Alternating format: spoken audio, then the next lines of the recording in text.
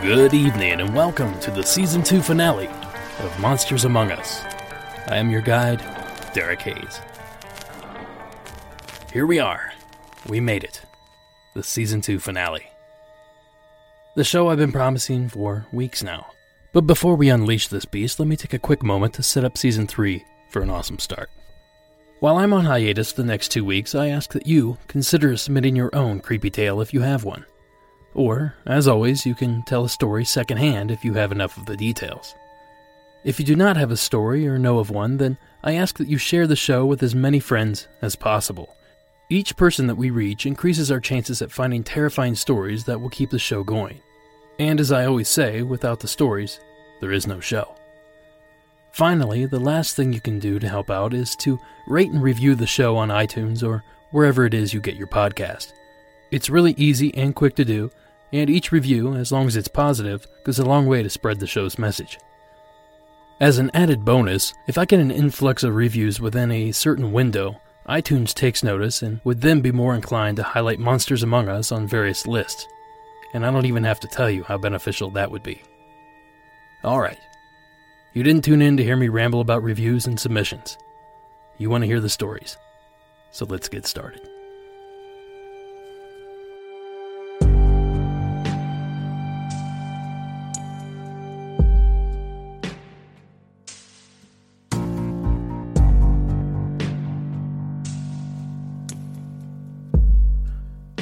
Many towns seem to harbor their own dark secrets.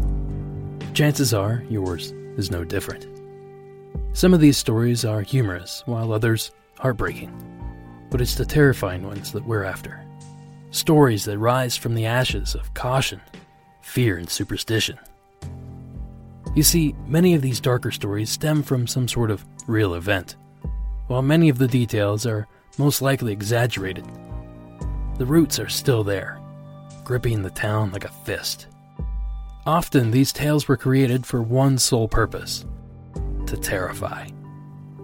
After all, what a better way to keep kids away from that dangerous bridge or darkened alley by scaring the life out of them. So without further hesitation, let's wander down that darkened road in search of these cautionary tales. But be warned, there may be monsters among us. Our first story comes to us from the state of Georgia. This is Chris's hometown legend.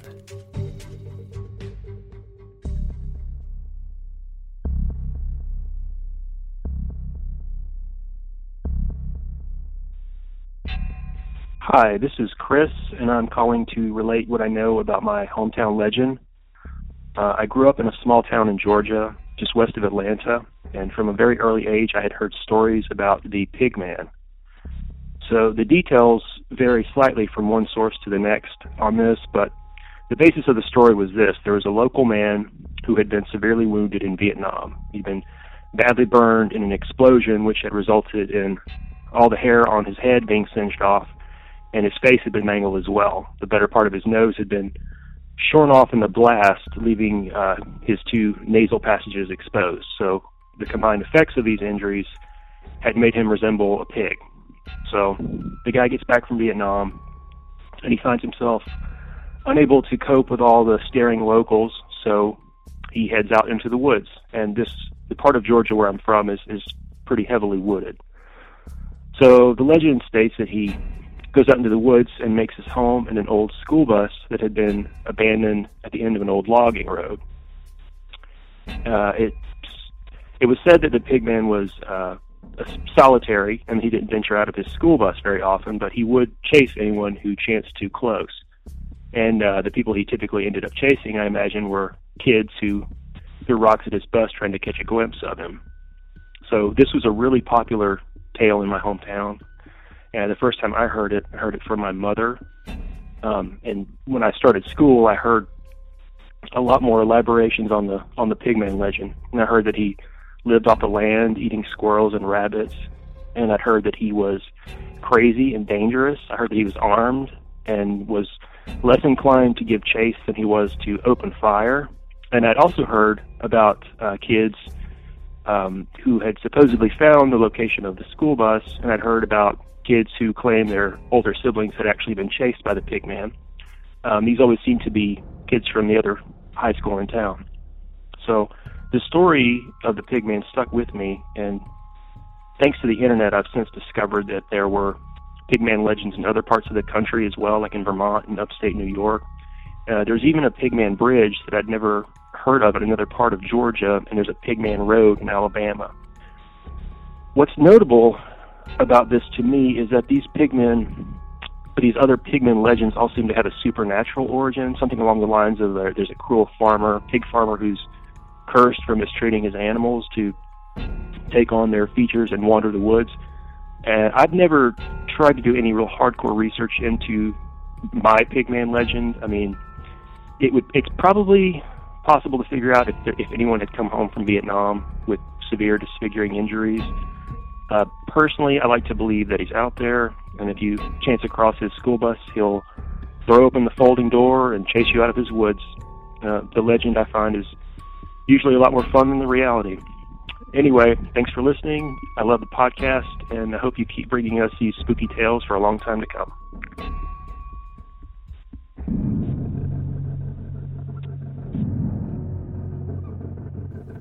Thank you, Chris. Chris does not mention the name of his town, and any attempts I made to root it out resulted in failure. It seems there are simply too many pigman tales to narrow it down. But my search did uncover something I found rather interesting. There is another pigman legend.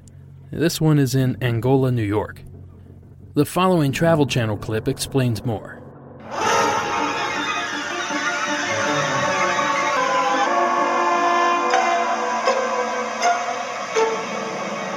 The legend of the pigman of Angola, New York, as I know it, growing up as a kid, happened maybe 67 years ago. There was a butcher down on Holland Road, in between these two old train trestles.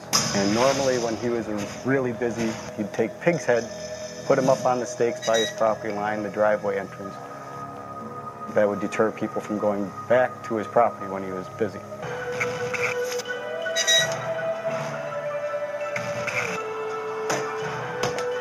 One afternoon, 3 teenage kids from Angola, locals, traveled down there and wandered up onto his property.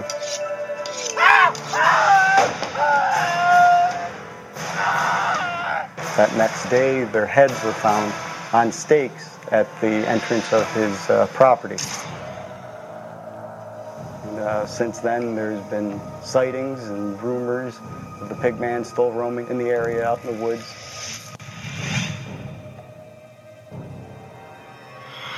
You go down there late at night, and rumor has it that if you stop under the tunnel and honk your horn 3 times, you can get the pigman to come out.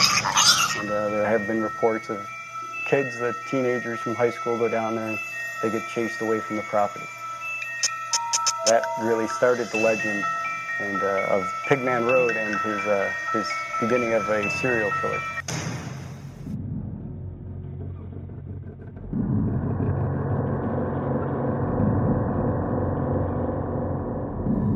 This video mentions honking a car horn 3 times to summon the beast. This reminds me of a legend that was told to me about a town near where I grew up called Zanesville, Ohio. According to my source, there was once an old orphanage high on a hill just outside of town, until one day a fire broke out, killing every child inside. Now if you park your car just down the hill from that very site and honk your horn 3 times, you can hear in the distance the crying of those lost children. Well, that tale certainly is scary, and from what I was told, it worked every single time. That is, until the peacock farmer on the other side of that hill finally grew tired of his birds squawking at the tone of the car horn and butchered every last one of them. Suffice it to say, the legend died that night with those peacocks. But back to the Pigman story. The one in Angola seems to be the inspiration for the Pigman character in the latest season of American Horror Story. As for Chris's Pigman, I can't seem to get the rundown bus image out of my head. Seeing that in the woods, dimly lit from the inside, would be enough to scare you to death, let alone a deformed and deranged lunatic living inside. Thank you again, Chris, for your tale. Our next installment takes us to the other side of the country. This is Kelly's story from California.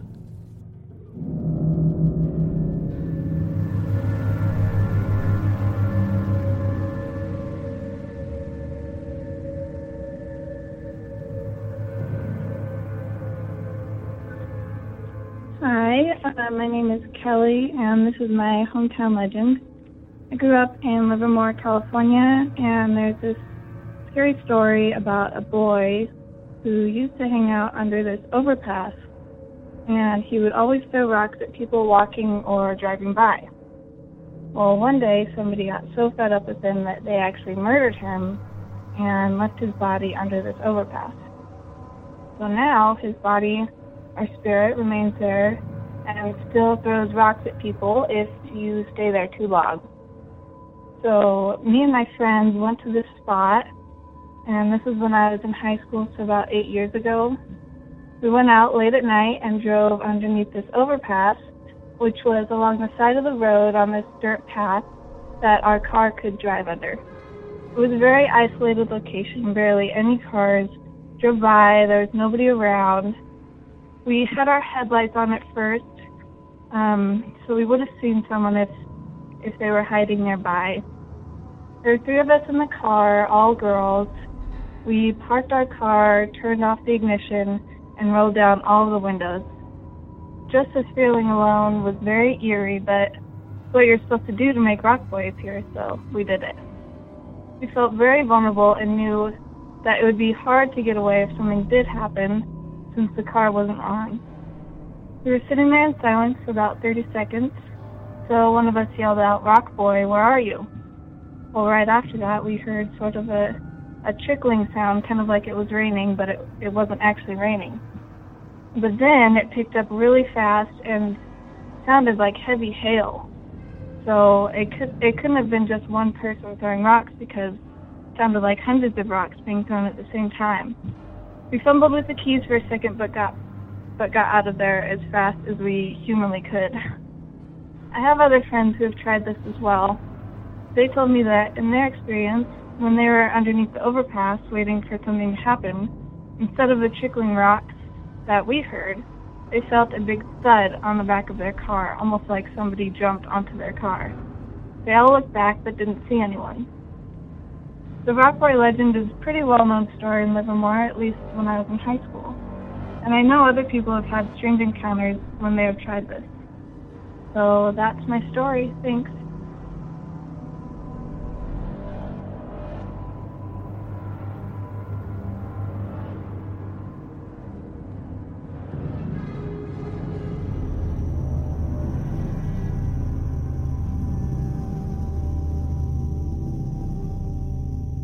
Thank you, Kelly.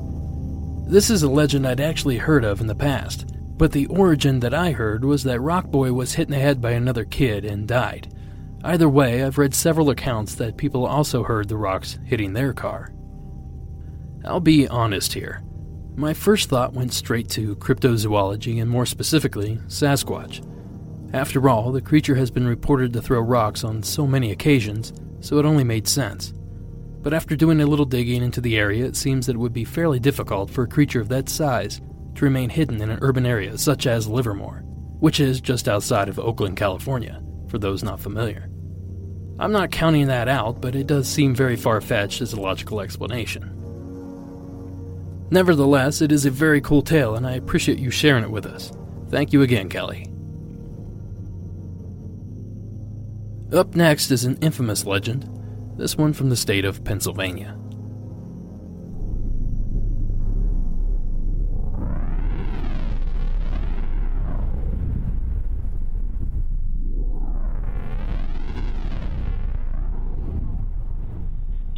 Hi, this is Amanda again from Pennsylvania. I'm calling about something that's pretty well known around here. It's all over PA actually, but there is a local one near where I live, and it's in Lancaster, Pennsylvania, and it's called Crybaby Bridge, and I'm sure you've probably heard something about it before. But it's sort of like almost like a woman in white sort of story. Basically, kind of goes, a woman who was pregnant out of wedlock, had her baby, and couldn't deal with the shame, of it. So she drowned her baby and then killed herself. Another version of that legend is, she found out that she was pregnant out of wedlock and jumped off of the bridge or hung herself from the bridge. There's a lot of different stories about it. Some like that are just sad, like a suicide sort of deal. And then there's other ones that are more violent, such as, the father didn't want the shame, so he killed both the mother and the baby on the bridge. And basically what people say is if you go to a Crybaby Bridge and you walk along it, or drive on it, if you can drive on it, some of them you can't, but you can hear crying, like of a woman, and you can hear the crying of a baby.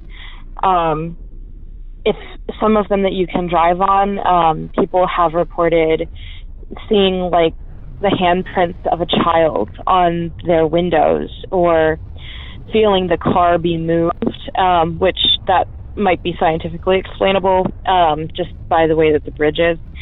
But it's very subtle, sure, and people always report kind of feeling confused and scared or sad, depending on who you ask and which bridge you go to. But the one in Lancaster is the one I know about, and I actually, of course, wanted to test it out. So I went, and I didn't really experience anything. That's not to say that other people don't, but it is an urban legend, and it is pretty popular. So I just wanted to kind of share that with everybody, and I hope you enjoy it, and feel free to research it further. It's pretty interesting, and it's very widespread. Thank you, and have a great day.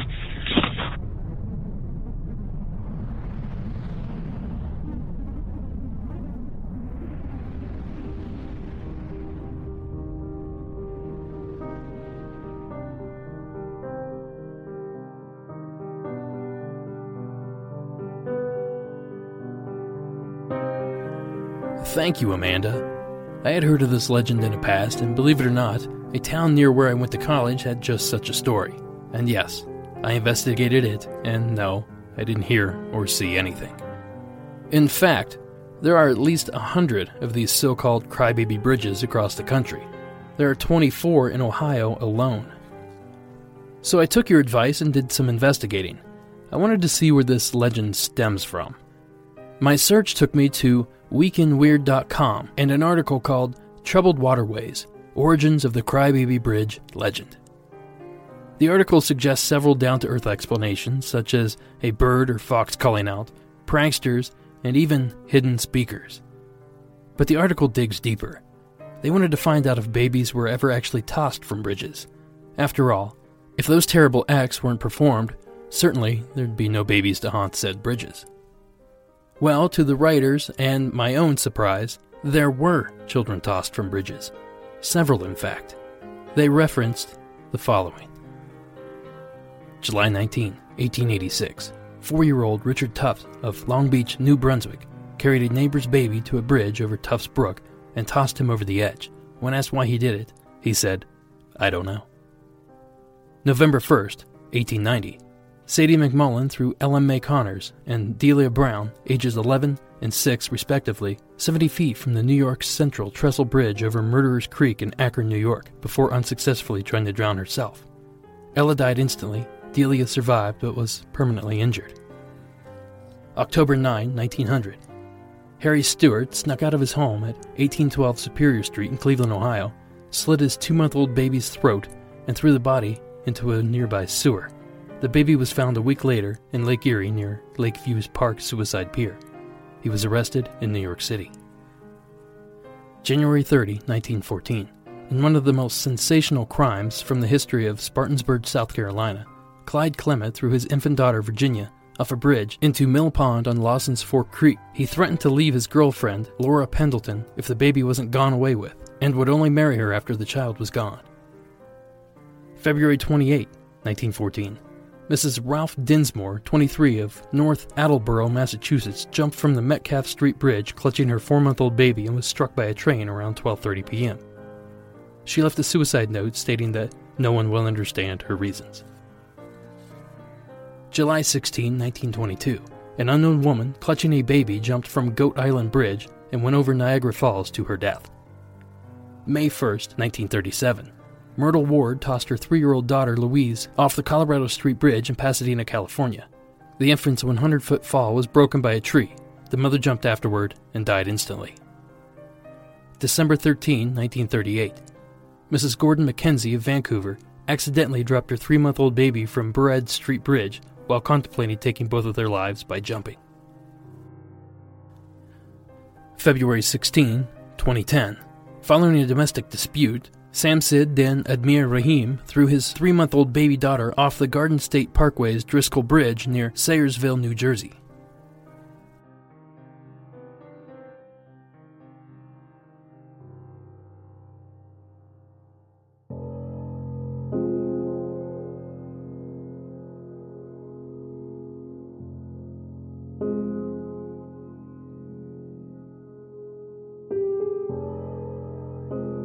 Now, even the article itself admits that these reports are not direct proof that these legends have any merit, but they do suggest that such a thing was at least possible. And to be honest, I had serious doubts that anything like this ever even took place. So, thank you again, Amanda. Unfortunately, this one took a depressing turn. By the way, head over to the show notes for this episode to read the full article and any others associated with these legends.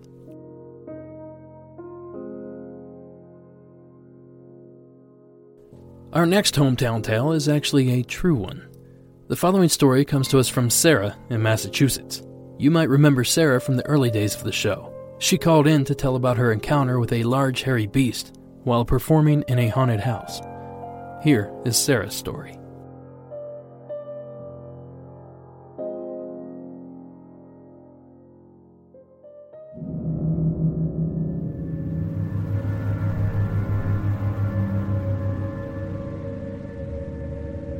Hi, this is Sarah calling from Massachusetts.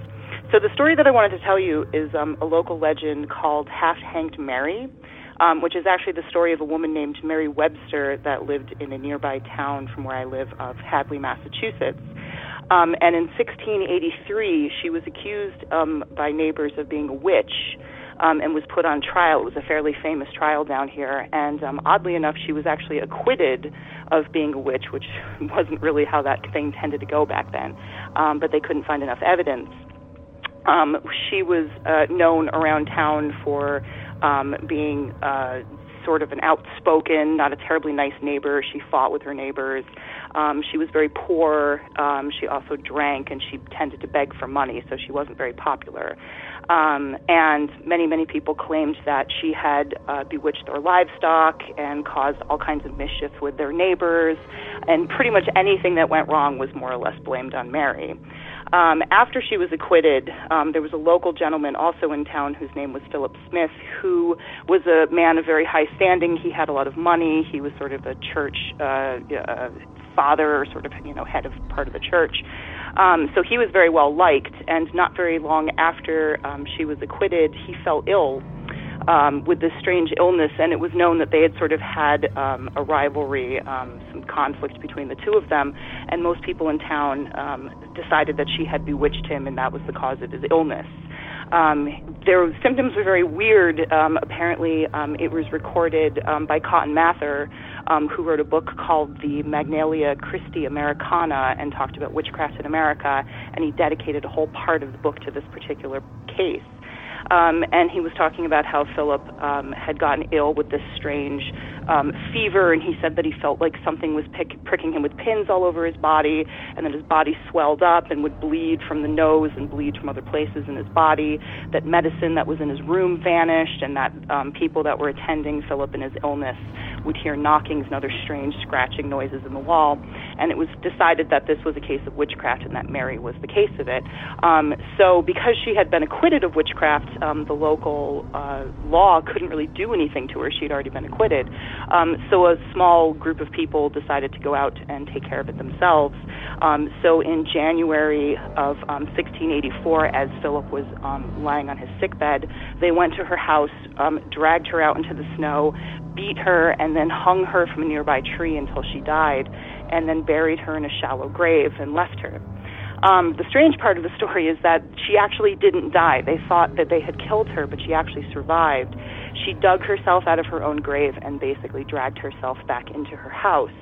And a few days after this had happened, Philip died quite horribly in bed and was buried, and it became known that she had survived this beating and this hanging, and that her reputation as a witch preceded her from that point, and people basically left her alone. According to records, Mary actually died very comfortably in bed about 11 years later in 1696. The interesting thing about this story is that there is a rumor around the Hadley area that some people say in a particular area off of Route 9 around a road called Nashua Road, some people have reported being approached by an elderly woman who is in sort of a raggedy dress and shawl, who will sometimes ask them for food or money. And the rumor is that if you give her something, she will disappear, and that you will be given some good luck, and that if you refuse her, she will disappear and something terrible will happen to you, much in the same way that something terrible happened to Philip. I can't vouch for the ghost part of the story, but I can vouch for the historical backing of the rest of it, and it's one of my favorite sort of local witchcraft stories, just because it's so, so strange. So I hope you can use that for the show. I'm enjoying it very much, and thank you for letting me tell another one. Have a good day.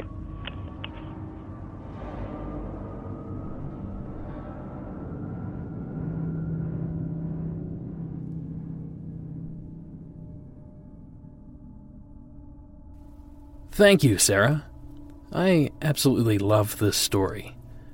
The witch trials were a terrible and extremely dark chapter of this continent's history, and so it's great to hear that at least one of them made it out alive. I'll tell you this, if I ever see her along the road, I'm buying her a beer. She earned it. The witch trials have always been something that's fascinated me, so much so that I've been toying with the idea of trekking across the country to visit the landmarks myself. Very tragic, yet very interesting. Thank you again, Sarah, for sharing.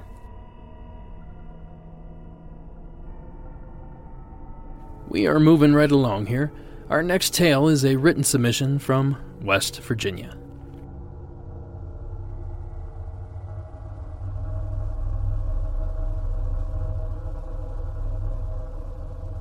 Hi there. I wanted to write my submission as I'm a far better writer than storyteller. I spent a few years of my childhood in a small town called Delbarton, located in Mingo County, West Virginia. My mother and I stayed with my grandparents in their home, and I remember that there was an old coal mine entrance situated on the hill overlooking our house. The adults, of course, would always warn us of the dangers that the old mine possessed, and should we be fool enough to ever enter it. If you know anything about kids, you know that we ignored the warnings of our elders and ventured into the cave, never being brave enough to make it more than 5 or 6 feet before imaginations created roars and growls to carry our feet away as fast as we could manage. One evening, my grandfather called my siblings and I outside to join him around a fire that he'd often built after long days. Being 75% Cherokee, his storytelling skills were on point, and he told us the following story. I verified this tale years later through several other family members and friends, and it was, in fact, a well-known legend in the area. Long ago, there were 2 braves, who were the strongest of their tribe. These 2 men shared in the glory of many victories, and their time on the battlefield had brought them closer than brothers. As time went on, the men fell in love with the same young woman in the tribe. She was the most beautiful woman either had set eyes upon. When the time came and she was old enough to be married, her father, who knew of the interest of both men, issued a challenge. The man who claimed the most lives in an upcoming battle would be granted the young lady's hand. The two men both agreed to the terms and made a pact with the gods to accept the outcome, no matter which way it went. The battle came, and both men fought and defeated many adversaries in their quest for the woman they loved. Standing alone together by a small pond, washing the stains of battle from their faces, they began to compare numbers, and one of the braves became angry because he knew he had been bested by his brother. He took his spear and plunged it into his brother's back, feeling great sorrow as he watched the light fade from the man's eyes. There was a sudden great crash of thunder and a bolt of lightning that struck the traitor, for he had broken his pact with the gods. Rather than kill the man for his sin, the gods condemned him to an eternity trapped inside a cave with the specter of his brother in arms, torturing him until the end of time. To prevent anyone from ever disturbing the warrior's eternal tomb, the gods summoned a creature known as the Wampus Cat, a vicious creature that was part human and part cougar, and kill anyone who dared disturb the sacred place. As I grew older and the internet became a thing, I would often search for proof that more people than just my town knew of the story. All I could ever find was that the Wampus Cat was a pretty well-known legend, but I never found the rest of the story anywhere. I don't know if my grandfather was just embellishing to get our attention or to keep us out of the cave, but it did make me wonder whether or not the growls and roars we heard in that cave were from our overactive imaginations or the guardian of an ancient warrior's personal hell. Thank you for the fantastic show you put on. All the best wishes to you and yours.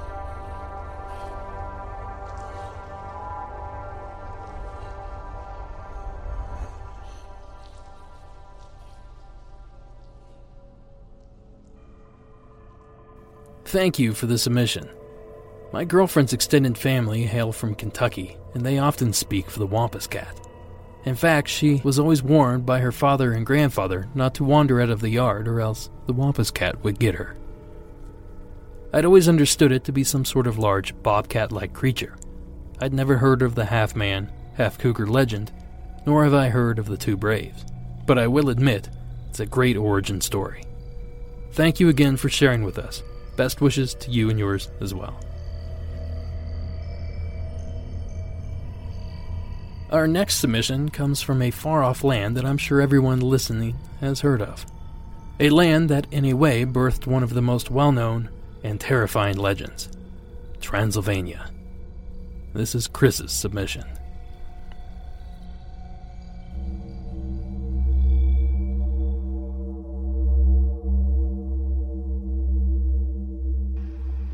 Hello, Derek and fellow listeners. I am an American expat. My name is Chris, and I am originally from the northeast of the United States. But I've been living for nearly 3 years across the Eastern and Western Balkans. The Eastern and Western Balkans are a beautiful region, quite a mysterious region of Eastern Europe. I am a teacher here. I am also very fascinated by stories of the supernatural, particularly older locations. And where I live is quite an historic and older area. I used to go to university in a city called Cluj. Cluj is the second city of Romania and happens to be the largest regional hub in all of Transylvania. So Transylvania means land beyond the woods. It is not too far from the Hungarian border. You will not find stories of the supernatural per se in Cluj, but right outside the city there is a haunted forest. It is supposedly, depending on who you ask, either the most haunted forest in all of Europe, or at least potentially the whole entire world. It's called the Huaia Baichu. The Huaia Baichu is said to have supernatural events like aliens, UFOs, shadow people, werewolves, vampires, people who disappear and then come back many years later or just don't come back at all. Generally, you'll find when talking with people, they either shrug it off or they'll tell you, don't go there. Well, I did go, and I went by myself in November 2014. I remember getting there, dropped off by the local taxi, and him telling me, just call me when you're done, I'll pick you up, but I will not come any closer to where I dropped you off. So I walked to the forest. In the forest, I have to say, on the outside, you'll hear the birds, and you'll see sheep, and you'll see, horses and farmland. It's atop of a hill, so you can see the rest of the city. It's a beautiful, beautiful view. Walk into this not very large forest, but, it's a decent forest. You walk in, and it is just strangely quiet.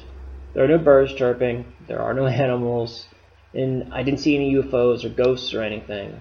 But the fact of how quiet it was, it felt like I was walking through a snow-packed woods, and how deafening that is. That's what the first thing that came to my mind. Why is it so quiet? I left soon after I got pretty deep in, because I feel like, I could see where, I don't know about disappearances, but, because of supernatural reason, but I can tell you, if you go far enough in, you don't know your way out, I can sure see how somebody could, get lost. It could probably play tricks on you. And if there is something supernatural about it, well, I could see that too. You can almost you can almost picture it. In the rest of the country, you will find stories about vampires. Generally, vampires are from most traditional lore that we know of, come from actually Serbia and Bulgaria. And Serbia and Bulgaria like to battle each other over who really has the true story of vampires and its true origins. And of course, Romania has it because of Dracula. There was a real man named Dracula. He was a prince of the Kingdom of Wallachia in the 1400s, which is the south of the country.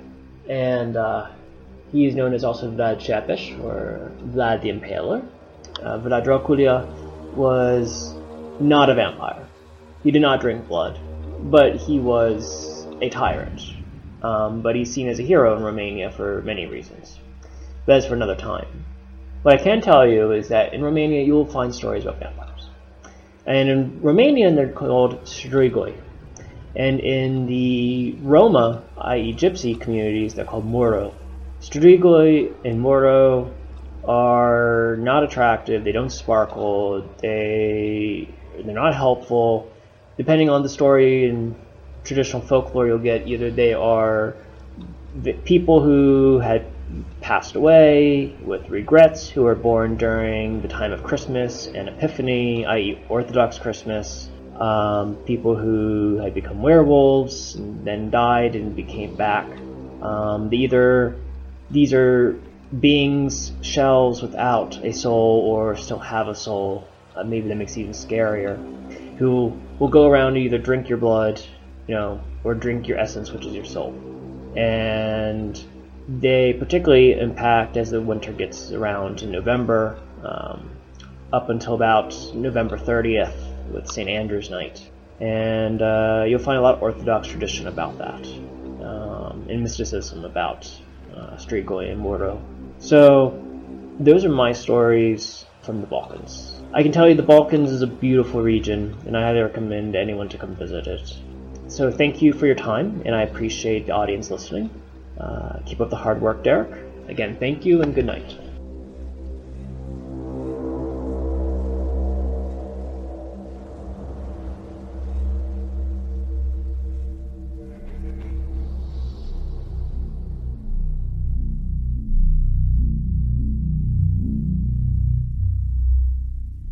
Thank you, Chris, for reaching out from so far away.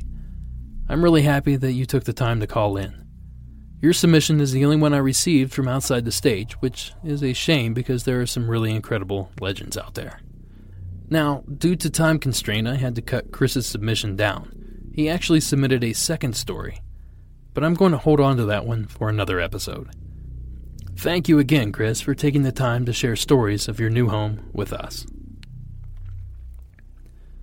This is shaping up to be the longest episode of Monsters Among Us yet, and we still have several stories to go, so I hope you're all hanging in there.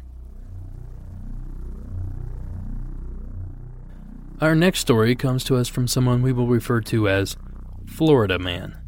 This should be good.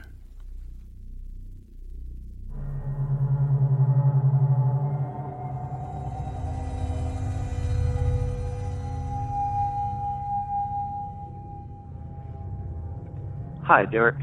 Been a fan of the show for a while now, but this is my first time ever calling in.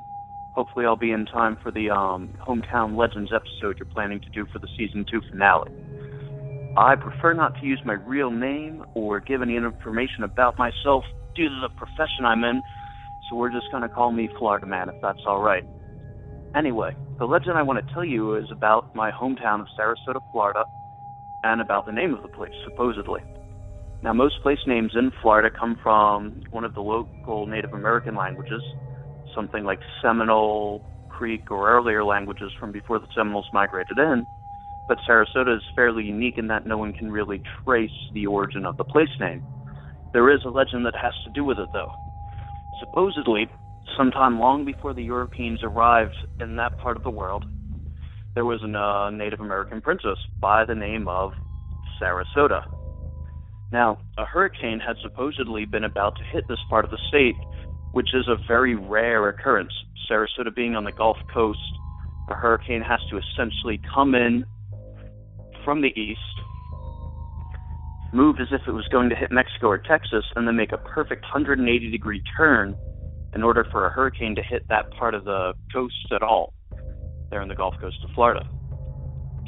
Supposedly, though, a storm was coming, and the local native people, being very in touch with the weather and spirits and such like that, were able to discern that the only way to stop it was to take a Native American princess, the daughter of the chief, supposedly, and row her out into the middle of Sarasota Bay. As the storm was approaching, supposedly the girl was sacrificed by drowning into the water in order to avoid a storm coming and destroying the rest of the tribe. The hurricane passed, and the town has been known by that forever since. Now, I'm not sure if there's any truth to this. It could very well have come from Spanish. There's another legend claiming that Sarasota is simply the name of some conquistador's daughter, such as Sarah de Soto. But it is an interesting and quite spooky legend when you think about it. Hope this helps the show. Just wanted to give my 2 cents. Thank you so much for everything you do. It's very entertaining and a very spooky way to de-stress at the end of the some nights. Take care.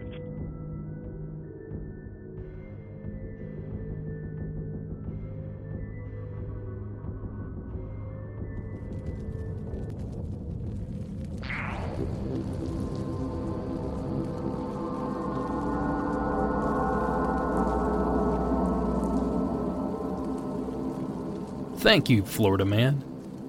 I love the origin stories from some of these Native American settlements. In fact, your story reminds me of something I read about a northwest Ohio town called Maumee. It's spelled Maumee. Now, Maumee is a picturesque little town just outside of Toledo. The Maumee River runs right through it. Well, this story involves that very river. You see, when white settlers made their way west, some stopped on the banks of that very river and set up a small settlement. As expected, that didn't sit well with the Native Americans that already called this land home. So one night, they raided the settlement, killing everyone. Well, almost everyone. It's said that throughout the night, one young girl, scalped, battered, beaten, and bloody, roamed the banks of that river crying out for her mother. Mommy. Mommy. The raiders watched on from that darkened forest, remembering what she cried out. And from that very day, they referred to that river as the Maumee River. Now, as it turns out, that story is completely untrue, but damn is it a great story. Thank you again, Florida Man, and thanks for the kind words. From Pigman to Goatman, the next submission stems from the state of Texas. Our Goatman legend is that he would abduct or harass children or teens at night. However, he would only do this to those who were bad. One would know if he is near if he or she smells sulfur in the air. In Belton, Texas, we have a large lake, and the legend is that if there is a fire across the lake, it's a sign that the Goatman is near, and if you look at the fire for too long, the Goatman will notice and swim across the lake for you. Another legend comes from the military base, Fort Hood. It's said that the Goatman chases cars on rural roads, and those who chose to chase him find him running into restricted areas. In Temple, Texas, which is a neighboring town, they say that children that go down to the railroad tracks might find the Goatman meeting them. The Bell County Boy Scouts also have a legend. At their campsite, it is said that there is a cave where the Goatman lives. These stories come from Bell County, which consists of the towns of Temple, Belton, Moody, Troy, Austin, and Fort Hood. I hope that you can use this segment in the show. By the way, love the show. Keep it up. Thank you for sending that information in. You know, Goatman and Pigman aren't the only animal hybrids said to haunt the backwoods of this country. A few honorable mentions include the Dogman of Wisconsin and Michigan, the Bunnyman of Virginia, the Lizardman of Skateboard Swamp, South Carolina, the Loveland Frogman of Loveland, Ohio, the Mothman of Point Pleasant, West Virginia, and even the Kushtaka, or Otterman, of Alaska. It kinda seems like these things are everywhere. Thanks again for the info. Our next submission takes us to Long Island, New York.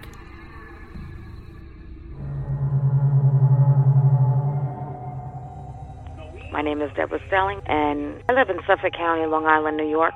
We have a legend about Lake Ronkonkoma. It's an old legend about an Indian princess who lost her love in the water. And every year, when the season opens, legend says a young man dies in the lake. If you check the records, you'll see every summer since records go back, a young man does die in the lake every summer. He drowns. Thank you, Deborah, for your call. I did a little more digging for info on this legend. The following was lazily pulled from Wikipedia. The most widely acknowledged interpretation of the legend is that a Native American woman fell in love with a European settler. Forbidden to pursue such a love, the woman was forced into an arranged marriage, but their love persisted. One evening, she tried to swim across the lake to her lover, but suffered fatigue and drowned. She returns every year to claim a man to be with her at the bottom of the lake. Other interpretations say that she rowed to the middle of the lake in a canoe to await the coming of her lover.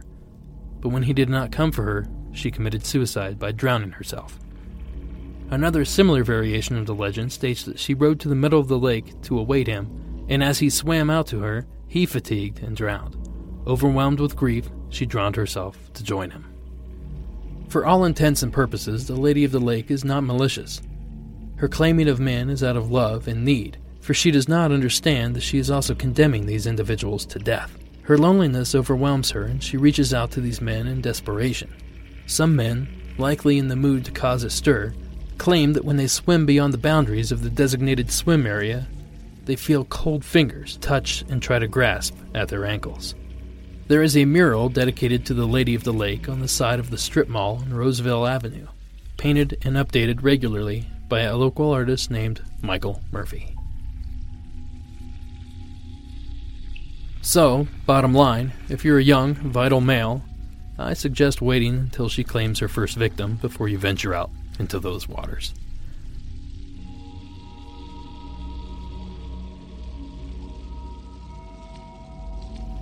And finally, our final call of the evening. This one from my home state in the city of Cleveland.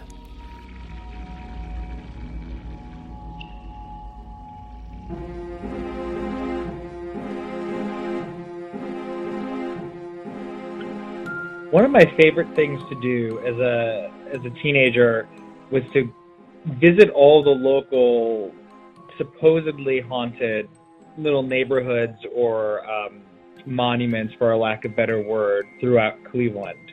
I've been to Helltown, Terra Vista, Gore Orphanage, there was Franklin's Castle, but out of all of the little places, weird places we'd go, two really stood out. One was Helltown, which was located in Boston Township, not far from the two ski resorts in Cleveland. Yes, Cleveland has ski resorts, Brandywine and Boston Mills. But Helltown is supposedly a town that had a railroad track that had gone through, and then so it started getting built up, and then the railroad track was rerouted, so most of the town was abandoned, if not condemned. There is a still small group of people that live there, and it has all of your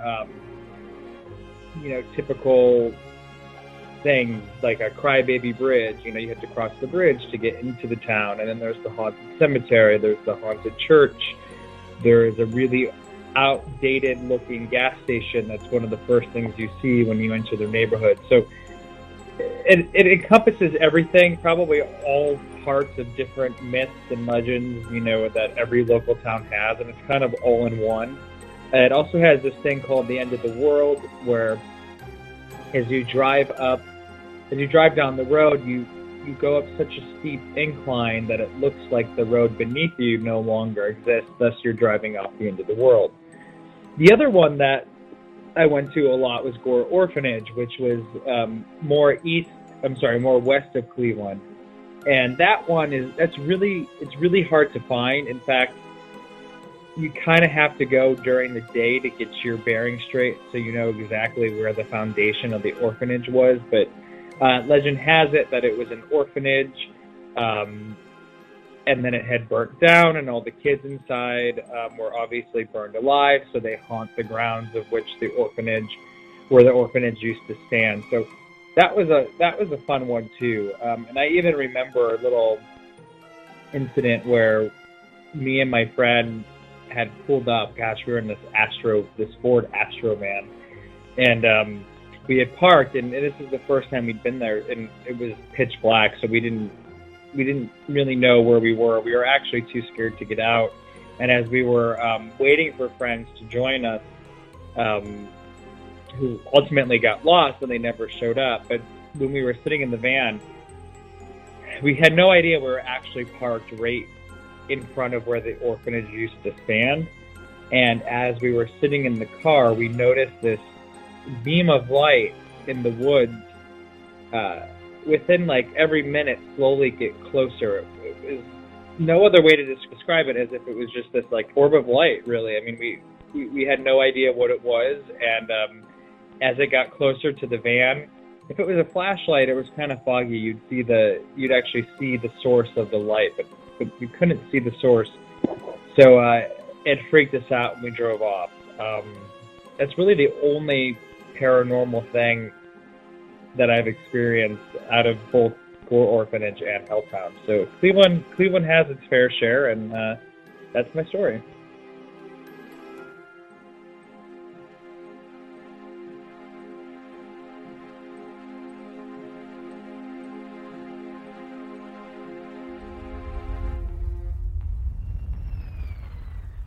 Thank you, caller. I actually spent a little time in Cleveland just this past summer, and one of my stops was exploring Helltown. Now, given the fact that it was midday and it was much less ominous than many, including our previous caller, claim, but I could see how the creep factor could go up after dark. For a little backstory, the legend of Helltown began with a town called Boston Village. In the 1970s, the National Park Service purchased the land the town sat on to create what's now known as the Cuyahoga Valley National Park. Well, once the government bought up the town, rumors began to fly of government cover-ups involving anything from chemical spills to mutant humanoids murdering citizens under the cover of night. Now, as for Gore Orphanage, the Gore Orphanage is quite possibly Ohio's largest hometown tale. You've heard enough of my voice this evening, so I'll let YouTube user What Shall We Do Next tell the tale. Gore Orphanage. The legend of Gore Orphanage begins with a married couple named Johann and Katharina Sprunger who lived in Indiana. After their young son and daughter died under mysterious circumstances, Mr. and Mrs. Sprunger decided to start an orphanage. They called their orphanage the Light of Hope Orphanage. Unfortunately, it burned down in the year 1899, and 3 orphan girls were burned alive in the blaze. Putting this tragedy behind them, the Sprungers moved to Vermilion, Ohio, where they started a new orphanage in 1903. This was called Gore Orphanage, and eventually they had over 100 boys and girls living there. But all was not well with the children of Gore Orphanage. Rumors of darkness and despair soon plagued the old place. The children told horrific stories of abuse, neglect, and slave labor. Mrs. Sprunger cooked cows' heads and lungs and forced the children to eat the foul meat or starve. Mr. Sprunger beat the poor kids with a leather strap until their bodies were covered in bloody welts and bruises. He would also rent out the children to local farmers as slave labor. The boys and girls were only allowed to wash themselves once every 2 weeks, and they all had to use the same dirty bath water.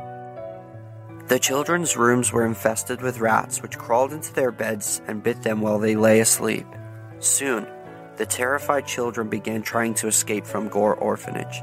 Some of them managed to run away from the home, wading through the Vermilion River and finding refuge with some generous people in Vermilion.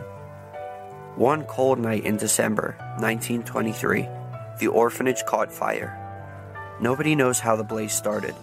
Some people say that one of the orphans accidentally knocked over an oil lamp. Others say that Mr. Sprunger started the fire because he hated the children and wanted to collect insurance money. That night, Gore Orphanage burned to the ground with all the children trapped inside. The fire swept through the old building, springing from one room to another.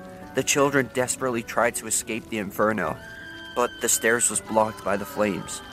The dreadful cries and screams of the children trapped inside the blazing building could be heard by horrified onlookers. The deadly fire continued to burn until the screams finally fell silent, and the orphanage was reduced to a charred, smoking shell. The blaze had claimed the lives of over 100 poor orphan children. Ever since that night, people have seen strange apparitions and ghostly figures lurking in the field where Gore Orphanage once stood. They say that if you go there late at night, you can still hear the sounds of children screaming and pleading for help. The air is still filled with the smell of burning flesh and roasted children. Despite the fact that the site is now a vacant field, many people have heard the sound of doors opening and shutting and footsteps walking across wooden floors. There is also an old tire swing hanging from a tree near the site, where they say you can see a ghostly young boy swinging silently back and forth. Full disclosure here, I've done some research over the years and I was hard-pressed to find any validation to support the story, so take any of what you heard with a grain of salt. So thank you again, caller, for your submissions, and thank you to all of those that submitted stories for tonight's season finale special. I will leave you with my own hometown's legend. Unfortunately, my town's legend is not spooky, but I do find it very interesting. So the B&O Railroad of Monopoly fame ran right through my little town I grew up in.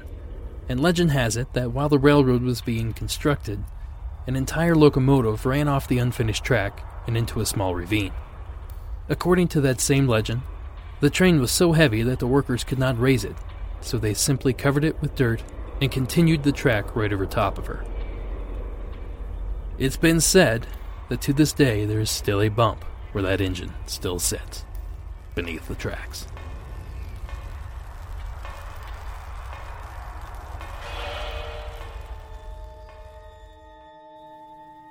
And that's going to do it for this episode and this season of Monsters Among Us. But don't fret, I will return with a brand new episode on March 2nd, so please don't forget about me. Before I go, I'd like to remind everyone that if they've enjoyed this season and would like to give back, please hit up the website at monstersamonguspodcast.com and click the donate button. I'm toying with the idea of doing a little advertising for the show to bring in new listeners, and I have my eye on a new mic arm for the studio. So any help you can throw my way would be greatly appreciated. While I'm gone, I suggest checking out the following podcast. I listen to each of these religiously, and frankly, if you like my show, you'll love these. Into the Fray Radio, Expanded Perspectives, and my personal favorite, Blurry Photos. Each are unique in their own way, but all are chock full of the spooky and paranormal. So if you need something to hold you over, please check out these shows. Finally, I'd like to take a quick moment to thank everyone that was involved in helping make this season great. To each of you that took the time to share your experiences, thank you.